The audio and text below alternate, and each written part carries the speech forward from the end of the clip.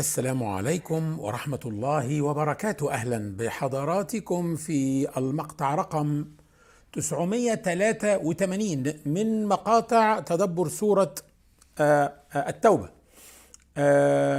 والمعروفة أيضا بحظر التجول. 983 من مقاطع حظر التجول، وهي الحلقة السادسة من حلقات تدبر سورة التوبة.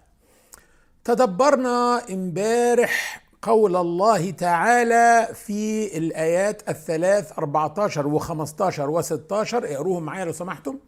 أعوذ بالله السميع العليم من الشيطان الرجيم.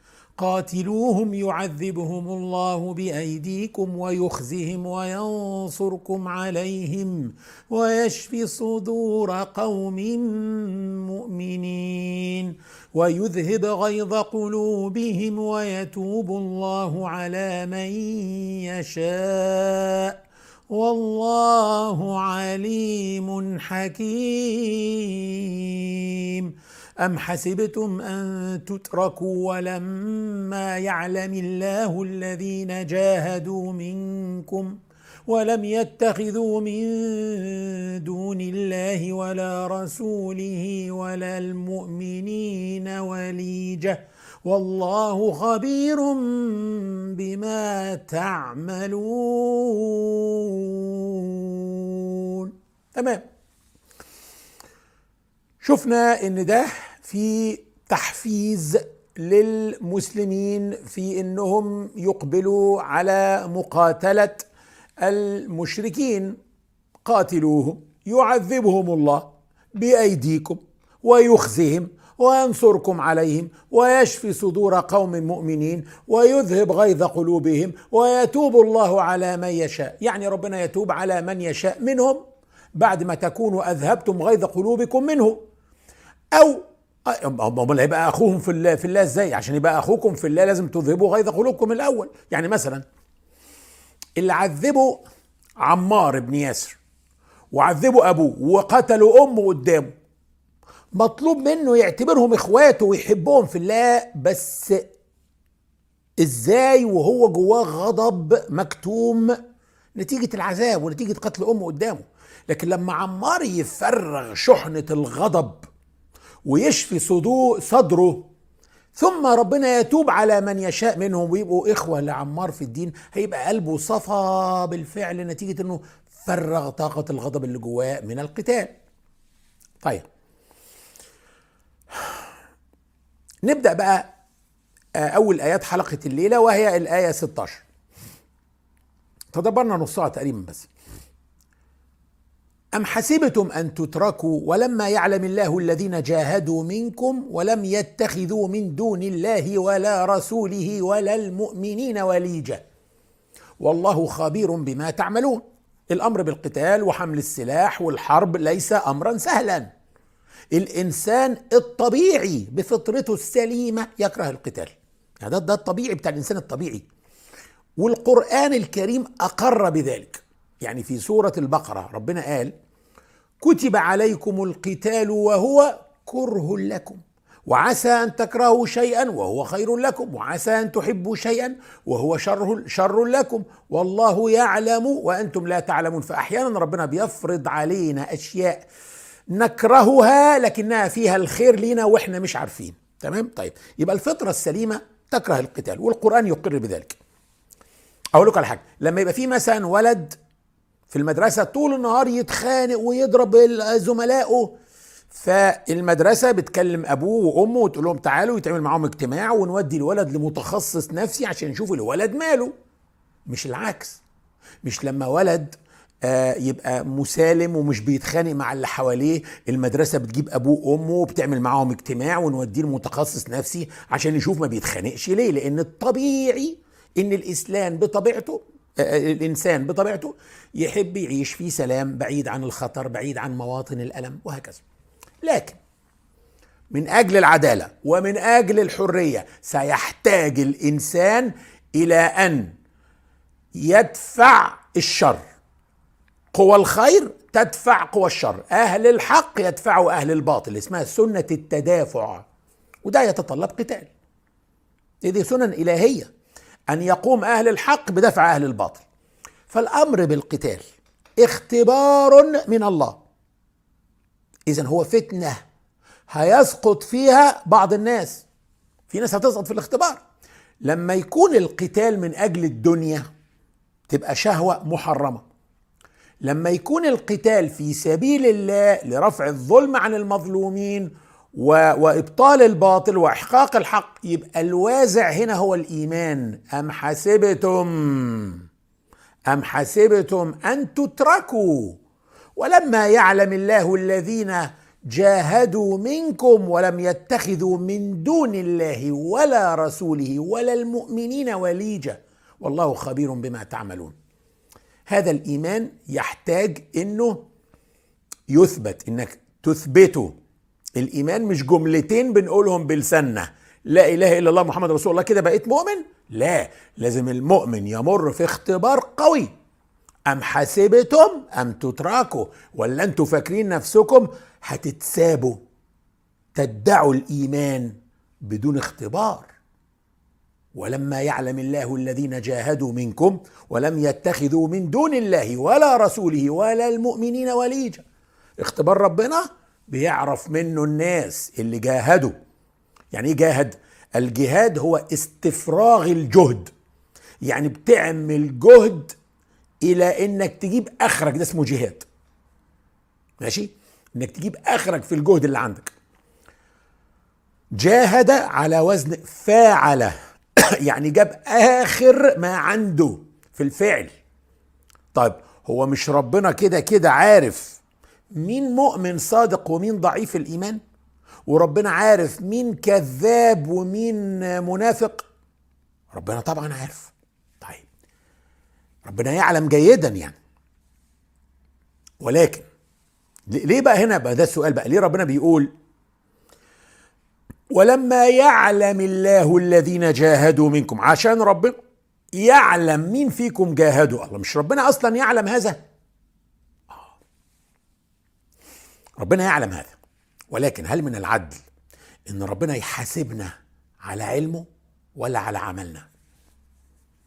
يعني ربنا رغم انه يعلم يتركنا نعمل، فلما نحاسب ده يكافئ ويدخل الجنة وده يعاقب ويدخل النار، يبقى الحساب عادل لانه بناء على افعال وقعت. هو في حد الحكومة هتدخله السجن لانها عارفة انه ممكن يسرق؟ لازم يسرق الاول، لازم يتساب يرتكب الجريمة الاول، حتى لو احنا عارفين 1,000,000% انه هيسرق. مش من العدل ندخله السجن قبل ما تقع الجريمة. فاحنا هنا في الدنيا في ميدان الجريمة. طيب فربنا رغم انه يعلم يتركنا نعمل عشان لما نحاسب يبقى الحساب ده عادل. طيب في شبهة تانية، وهي ان المفروض اننا بنختار بحرية.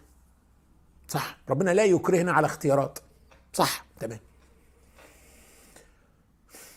طب ما هو مادام ربنا يعلم احنا هنختار ايه قبل ان نختاره، يبقى ربنا بيجبرنا على اختيار ما يعلم، يبقى احنا برضو مكرهين.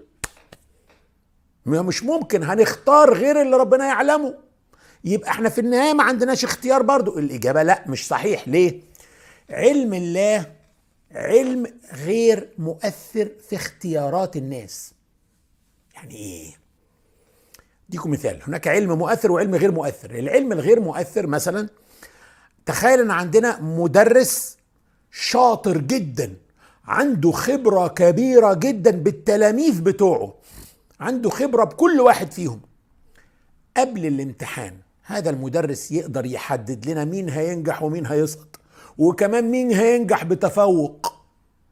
هل العلم بتاعه ده أثر في الإجابات بتاعتهم؟ لا، علمه رغم انه دقيق مش مؤثر فيه اللي بيعملوه. نقدر نلوم المدرس على اللي سقطه؟ لا، اللي سقط لان هو اللي وحش وهو اللي ما ذاكرش. نقدر هو اذا هناك علم لا يؤثر في المستقبل، وكان علم بالمستقبل. ولله المثل الاعلى. اللي خلقنا يعلم اختياراتنا دون ان يؤثر فيها. طب ليه بنقول طالما هو عالم ليه بنقول ليعلم الله؟ إذن في حاجة بيعلمها، أيوة في حاجة بيعلمها برضو. العلم علمين: علم قديم لا يتغير، وعلم تنجيزي، يعني ربنا يعلم ان انا سألقي هذا الدرس النهاردة، يعلم هذا قبل ان اخلق، قبل ان يخلق العالم. تمام؟ لما انا بدأت اللايف، لما انا بدأت ادي الدرس، ربنا بيعلم ان علمه القديم قد نزل الى ارض الواقع، فربنا لا يعلم علم جديد، عشان هو العليم، علمه كامل. علم ربنا لا يتم تحديثه، ما بيتعملوش ابديت. احنا العلوم بتاعتنا بنعمل لها ابديت، وكل شويه نكتشف ان كان عندنا حاجه غلط نحدثها. ربنا علمه كامل. لكن ايه العلم الجديد؟ انه بيعلم ان علمه حصل. تمام؟ اذا ربنا اهو. طيب، أم حسبتم أن تتركوا ولما يعلم الله الذين جاهدوا منكم ولم يتخذوا من دون الله ولا رسوله ولا المؤمنين وليجا. يعني ربنا يعلم إن مثلا ابن مسعود سيجاهد، يعلمها من زمان، من قبل ما ابن مسعود يتولد. فلما ابن مسعود يجاهد، ربنا بيعلم إن علمه بإن ابن مسعود سيجاهد قد نزل إلى أرض الواقع وصار فعلا. بس تمام. يعني ايه بقى؟ ولما يعلم الله الذين جاهدوا منكم ولم يتخذوا من دون الله ولا رسوله ولا المؤمنين وليجا. ربنا يعلم المؤمن اللي جعل إخلاصه وولاؤه لله ولرسوله وللمؤمنين، يعني لله وللرسول وللمجتمع المسلم اللي محتاج إخلاص كل فرد من أفراده علشان يقدر يواجه قوى الشر. ما هو احنا مش هينفع واحد فينا يواجه قوى الشر لوحده، لازم كلنا كمجتمع نواجه قوى الشر. عشان نغير العالم للأفضل لازم نبقى جماعة كبيرة بتحاول مع بعض وعلى قلب رجل واحد وتحت قيادة واحدة. طيب، ومحدش مننا يبقى ولاؤه لحد بره. ولأنا كلنا لله ورسوله وللمؤمنين. من غير دول مش هناخد وليجة. وليجة يعني بطانة، يعني لم يجعل ولاؤه لغير المؤمنين. والله خبير بما تعملون. خلي بالكم، ربنا خبير بكل شيء بتعملوه. وخبير غير عليم. عليم يعلم انك عملت كذا، خبير يعلم انك عملت كذا وعملته ليه، ونيتك الحقيقية ايه، ومآلات العمل اللي انت عملته ده سيؤدي الى ايه. والله خبير بما تعملون. اقرا معايا 17 و18 و19. ارجو يا جماعه لما اقول اقروا معايا تقروا معايا بجد، يعني يكون في ايديكم مصحف او تطبيق او حاجه تقروا منه. ما كان للمشركين أن يعمروا مساجد الله شاهدين على أنفسهم بالكفر أولئك حبطت أعمالهم وفي النار هم خالدون. إنما يعمر مساجد الله من آمن بالله واليوم الآخر وأقام الصلاة وآتى الزكاة ولم يخش إلا الله فعسى أولئك أن يكونوا من المهتدين. أجعلتم سقاية الحاج وعمارة المسجد الحرام كمن آمن بالله واليوم الآخر وجاهد في سبيل الله لا يستوون عند الله والله لا يهدي القوم الظالمين. تمام. يعني إيه بقى؟ إنما ما كان للمشركين أن يعمروا مساجد الله. تعمير مساجد الله بيبقى بانك بتعمرها، يعني بتبنيها، بتزينها، بتدعمها ماديا يعني، ويكون ايضا بزيارتها والصلاة فيها. عمار المسجد يعني المصلين اللي بيصلوا فيه اسمهم عمار المسجد، يعمرون المسجد. يقول لك جنة من غير ناس ما تنداس، مسجد من غير ناس بتصلي فيه فين؟ ما بقاش مسجد، ما حدش بيسجد فيه، فده اسمهم عمار المسجد. طيب، النهي هنا عن الحاجتين. ما كان للمشركين أن يعمروا مساجد الله، بمعنى لا يبنوها ولا يزينوها ولا يخدموا ولا عايزين منهم يعملوا. مش شيء طبيعي ان واحد كافر يعمل لنا مسجد. تمام؟ طيب عايز يتبرع للمسلمين، اهلا وسهلا، هات لنا عربيات، هات لنا اي، لكن مالكش دعوه بالمساجد. محدش عارف اصلا هو جاي فلوسه منين. ايضا التعمير بمعنى الدخول، هنفهم دلوقتي.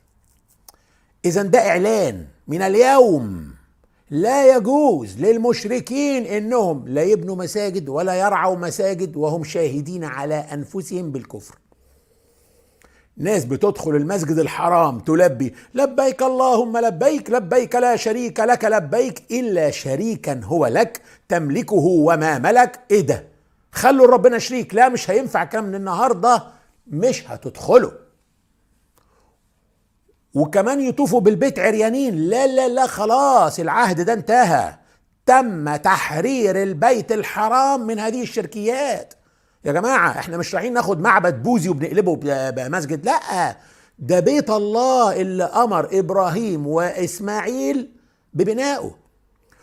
بص الآية 125 في سورة البقرة: وعهدنا إلى إبراهيم وإسماعيل أن طهر بيتي للطائفين والعاكفين والركع السجود. ونحن نسل إبراهيم وإسماعيل، نحن ننتمي إلى إبراهيم وإلى ملة إبراهيم وإسماعيل، إحنا بنحرر المسجد الحرام من النهاردة من هذه الشركيات. طهر بيتي للطائفين احنا بنطهره احنا كمان للطائفين والعاكفين والركع السجود. لأن بعد إبراهيم وإسماعيل تم تدنيس البيت الحرام بالأصنام وبالعبادات الشركية. لذلك هذا الإعلان بعد السماح للمشركين بدخول المسجد، بعدم السماح للمشركين بدخول المسجد الحرام، هو تحرير للمسجد وكل المساجد، كل المساجد.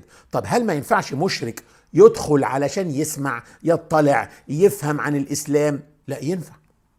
الممنوع هو انهم يدخلوا شاهدين على انفسهم بالكفر، يعني يدخلوا المسجد وهم مصرين على ديانتهم ويدخلوه ليدنسوه بعبادتهم وشركهم، يخشوا يعبدوا فيه لا، ده ممنوع. وعلى فكرة القصة بتاعت ان نصارى نجران صلوا في المسجد النبوي قصة ضعيفة. ان النبي سمح لهم يصلوا صلاتهم في المسجد النبوي، هذه قصة ضعيفة. لكن واحد مشرك وعايز يدخل يجرب ويشوف المسلمين بيصلوا ازاي، وعايز يمكن يسجد معاهم كمان ويحاول يصلي معاهم، ما فيش مشاكل عندنا. يسمع قرآن، مواعظ، دروس، ما فيش مشاكل. اهم حاجه ان هو مش داخل شاهد على نفسه بالكفر، مش داخل يدعونا جوه لكلامه، مش داخل عشان خاطر يصلي صلاته، لا. ما كان للمشركين أن يعمروا مساجد الله شاهدين على أنفسهم بالكفر، أولئك حبطت أعمالهم وفي النار هم خالدون. حبطت أعمالهم دي هتركها شوية لأنها لازم تتشرح مع الآية 19. هات لي دلوقتي الآية 18. طيب يا ربي أنت في الآية 17 منعت المشركين إنهم يعمروا المساجد، أمال مين اللي هيعمرها يا رب؟ الآية 18 بتقول لك إنما يعمر مساجد الله مين؟ من آمن بالله واليوم الآخر وأقام الصلاة وآتى الزكاة ولم يخش إلا الله فعسى أولئك أن يكونوا من المهتدين. يعني دول مين؟ دول المؤمنين حقا. هم اللي يعمروا المسجد الحرام والمساجد كلها. ليه قلت حقا بقى؟ إنما يعمر مساجد الله من آمن بالله واليوم الآخر، ده بالقلب، ممكن أي إنسان يدعيه. وأقام الصلاة وآتى الزكاة، ده أمر عملي وثقيل، يثبت أن الإنسان ثقيل على الغير مؤمن.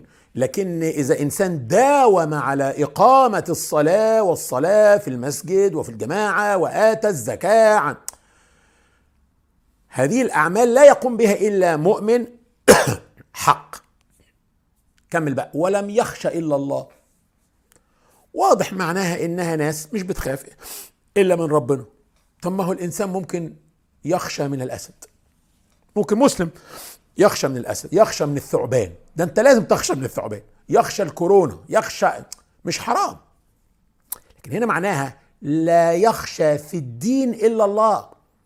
الخشية عند اتخاذ القرارات اللي هتتعارض مع أوامر الله ما يتخذهاش لأنها تتعارض مع أوامر الله. طيب أنا بقى بتدبري لهذه الآية أرى إن معناها ولم يخشى إلا الله معناها وجاهد في سبيل الله. ليه؟ ربنا قال إنما يعمر مساجد الله من آمن بالله واليوم الآخر وأقام الصلاة وآتى الزكاة ولم يخشى إلا الله. إيه اللي دخل الخشية دي؟ احنا بنتكلم عن عبادات دلوقتي. طيب خشية الله ذكرت في هذه السورة في أي سياق؟ الآية 13: ألا تقاتلون قوما نكثوا أيمانهم وهموا بإخراج الرسول وهم بدؤوكم أول مرة أتخشونهم فالله أحق أن تخشوه إن كنتم مؤمنين. يبقى اللي هيخشى الله مش هيخشى من هؤلاء هيقاتل. إذن الآية دي كانت بتعاتب الذين يخشون قتال المشركين وبتقولهم اللي يخشى الله لا يخشى قتال المشركين. يبقى الآية 18 هنا لما تقول لي ولم يخشى إلا الله هنا معناها وجاهد في سبيل الله. فعسى أولئك أن يكونوا من المهتدين. عسى للرجاء، والله لا يرجو، الله لا يرجو، لكن لما عسى تصدر من الله يعني سيتحقق هذا. طيب يعني دول هم المهتدين. طيب ليه ربنا ما قالهاش كده؟ ليه ربنا ما قالش فأولئك هم المهتدون؟ ليه قال فعسى أولئك أن يكونوا من المهتدين؟ وهو متحقق لأن عسى صادرة من الله، ولكن ليه قالها بالطريقة دي؟ الآية دي جاية بعد آية تانية بتمنع المشركين من دخول المسجد الحرام لأنهم ضلال على ضلالة، وبتقول لهم المساجد ما يدخلهاش أي حد وخلاص، لازم يكونوا مؤمنين بجد، ده لازم يكون مؤمن بيصلي ويزكي ويجاهد، ودول بقى بعد ده كله عسى أن يكونوا من المهتدين. يعني الهداية دي أمر عظيم قوي قوي، يا ريت دول يطلعوا حتى من المهتدين وهم من المهتدين. لكن الرسالة إيه؟ الرسالة إن أنتم أيها المشركون أبعد ما تكونوا عن الهداية. يعني إذا كان دول على الله يطلعوا مهتدين، أمال أنتوا إيه بقى؟ ده أنتوا في قاع المجتمع بتاع الضلال. إذا كان الأحسن منكم مليون مرة يا ريت يطلعوا مهتدين. فهمت قصدي إيه؟ يعني بتستبعد تماما الهداية عنهم هم، تيئيس لهم من الهداية إلا وهم على هذه الحالة، لازم ينتقلوا إلى حالة أخرى إيمانية. إذن هذا أسلوب رجاء الهداية من الله للمؤمنين يرفع من قدر الهداية ويجعلها أمر عظيم ذو مكانة كبيرة. هات بقى الآية 19: أجعلتم سقاية الحاج وعمارة المسجد الحرام كمن آمن بالله واليوم الآخر وجاهد في سبيل الله لا يستوون عند الله والله لا يهدي القوم الظالمين. لما سيدنا علي بن أبي طالب عاتب عمه العباس إنه تأخر في الإسلام وما أسلمش لسه، قال له هو أنتوا ليه بتذكروا مساوئنا بس؟ أي حاجة كويسة بنعملها ما مش بتذكروها ليه؟ ده احنا بنسقي الحجيج وبنطعم الحجيج وبنعمر المسجد الحرام وبنصرف عليه من جيوبنا. بمنطقنا النهاردة الكلام ده ايه؟ ده موجود كتير حوالينا دلوقتي.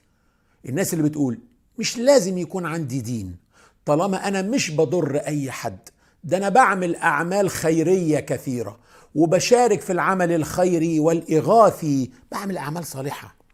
هو ده مش كفاية؟ عرفتوا ليه أنا أجلت المقطع الأخير من الآية 17 علشان أشرحه مع الآية 19؟ أنتوا هتقارنوا بص الآية 17 آخرها إيه؟ أولئك حبطت أعمالهم وفي النار هم خالدون. المشركين مش هيدخلوا مساجد الله من النهارده شاهدين على أنفسهم بالكفر. أيوه بس دول بيعملوا أعمال صالحة، دول بيطعموا فقراء وبيعملوا ملاجئ أيتام وبيعملوا عمل إغاثي. أولئك حبطت أعمالهم وفي النار هم خالدون. دي عشان كده أنا أجلتها وخليتها مع الآية. أجعلتم الحاجات الصالحة اللي بيعملوها دي، سقاية الحاج وعمارة المسجد الحرام، كمن آمن بالله واليوم الآخر وجاهد في سبيل الله لا يستوون، لا يستوون عند الله والله لا يهدي القوم الظالمين. لا، مش زي بعض. انت هتختار اعمال صالحة على مزاجك بدون ايمان، اعمالكم دي مصيرها انها تنزل على فشوش. يعني ايه اولئك حبطت اعمالهم؟ يعني ايه حبطت اعمالهم؟ حبطت الناقة يعني جالها مرض، قعدت تاكل تاكل تاكل بدون ما تشعر بالشبع، وتشرب ميه كتير بدون ما تشعر بالارتواء، فتقعد الناقة تنتفخ تنتفخ تنتفخ لدرجة تجعل صاحبها اللي ما عندوش خبرة فاكر ان ومش عارف ان ده مرض، بيفرح جدا الناقة بتاعته بسرعة عمالة تتخن، يفتكر ان ده كله لحم، وانه لما يذبحها هترمي لحمة كتير ويكسب فلوس كتير قوي من بيع اللحمة. يعني الناقة اللي بتجيب 20,000 هتجيب له هو 30 و40,000، عمال ده الناقة بتاعته دبل الناقات التانية النوق التانية. وفجأة تحبط يعني تقع ميتة، كرشها بينفجر من كتر الأكل فبيجي لها انفجار فبتموت. فالأحلام اللي كانت عنده ان الناقة بتاعته هتجيب له ثروة بتنزل على فشوش ولا حاجة، بقت ما تساويش قرش، بقت ميتة. طب والأعمال الصالحة اللي بيعملوها الكفار دول أولئك حبطت أعمالهم، كانوا حاطين عليها أمل إن لو طلع دين محمد صحيح وفعلا في بعث بعد الموت وهيتحاسبوا عندهم أعمال صالحة تدخلهم الجنة. لا، كل ده هيحبط بدون إيمان، ده كله بيحبط، هيدخلوا النار وفي النار هم خالدون رغم عملهم. أيوة، رغم عملهم الصالحة. ليه؟ اسمع بقى. أجعلتم سقاية الحاج وعمارة المسجد الحرام كمن آمن بالله واليوم الآخر وجاهد في سبيل الله لا يستوون عند الله والله لا يهدي القوم الظالمين. لازم العمل الصالح يكون في سبيل الله. عملت عمل صالح بنية أخرى ما ينفعش، نية التفاخر خلاص افتخرت مبروك. أول من تسعر بهم النار أصلا مين؟ عالم ومنفق وشهيد. العالم علم الناس عشان يقال عليه عالم وقد قيل، والمنفق أنفق ماله عشان يقال عليه جواد يعني كريم وقد قيل، والشهيد قاتل في سبيل الله ليقال مش في سبيل الله، قاتل ليقال شجاع وقد قيل شجاع. خلص الموضوع. إنما ربنا بيشترط علشان يكافئك إنك تبقى مخلص له هو، تعمل العمل الصالح لترضي الله لا لترضي الناس ولا لترضي نفسك. بعض الناس بيعملوا الأعمال الصالحة دي مش تفاخرا كمان، ولكن عشان يرضي نفسه، علشان يرضي نفسه. تمام؟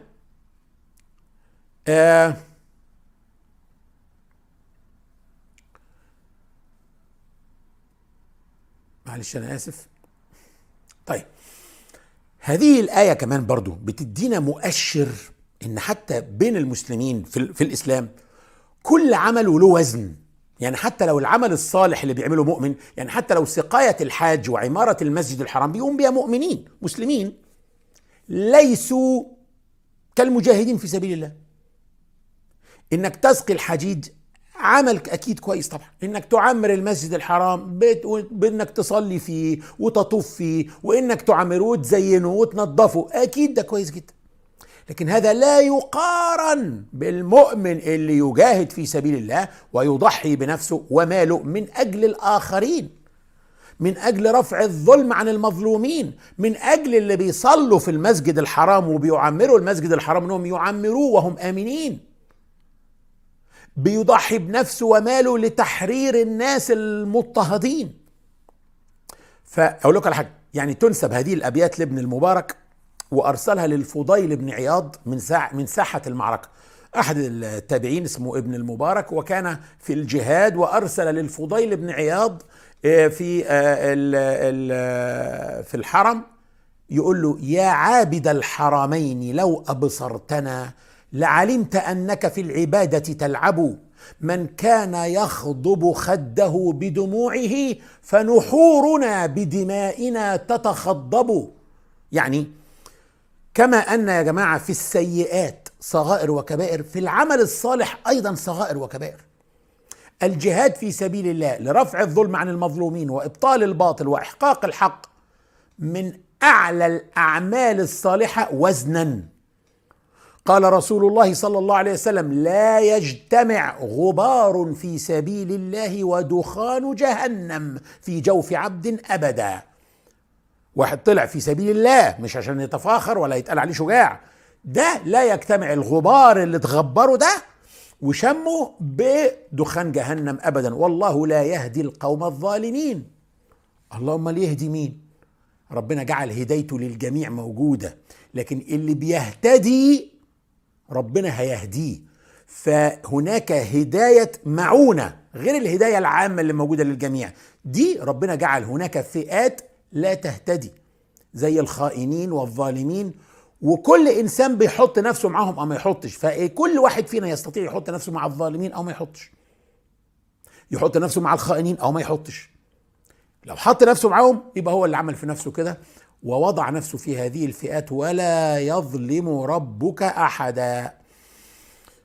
اللهم إنا نسألك حبك وحب من يحبك وحب كل عمل يقربنا إلى حبك. اللهم ما رزقتنا ما نحب فاجعله قوة لنا فيما تحب، وما زويت عنا مما نحب فاجعله فراغا لنا فيما تحب. اللهم اجعل حبك أحب إلينا من أهلنا وأموالنا ومن الماء البارد على الظمأ. اللهم حببنا إليك وإلى ملائكتك وأنبيائك ورسلك وعبادك الصالحين، واجعلنا ممن يحبك ويحب ملائكتك وأنبياءك ورسلك وعبادك الصالحين. اللهم أحيي قلوبنا بحبك واجعلنا لك كما تحب. اللهم اجعلنا نحبك بكل قلوبنا ونرضيك بكل أجسادنا. اللهم اجعل حبنا كله لك وسعينا كله في مرضاتك. اللهم اجعل القرآن الكريم ربيع قلوبنا ونور صدورنا وجلاء أحزاننا وذهاب همومنا وغمومنا ومغفرة ذنوبنا. أسأل الله العلي العظيم أن يجعل هذا التدبر في ميزان حسناتي وحسناتكم جميعا.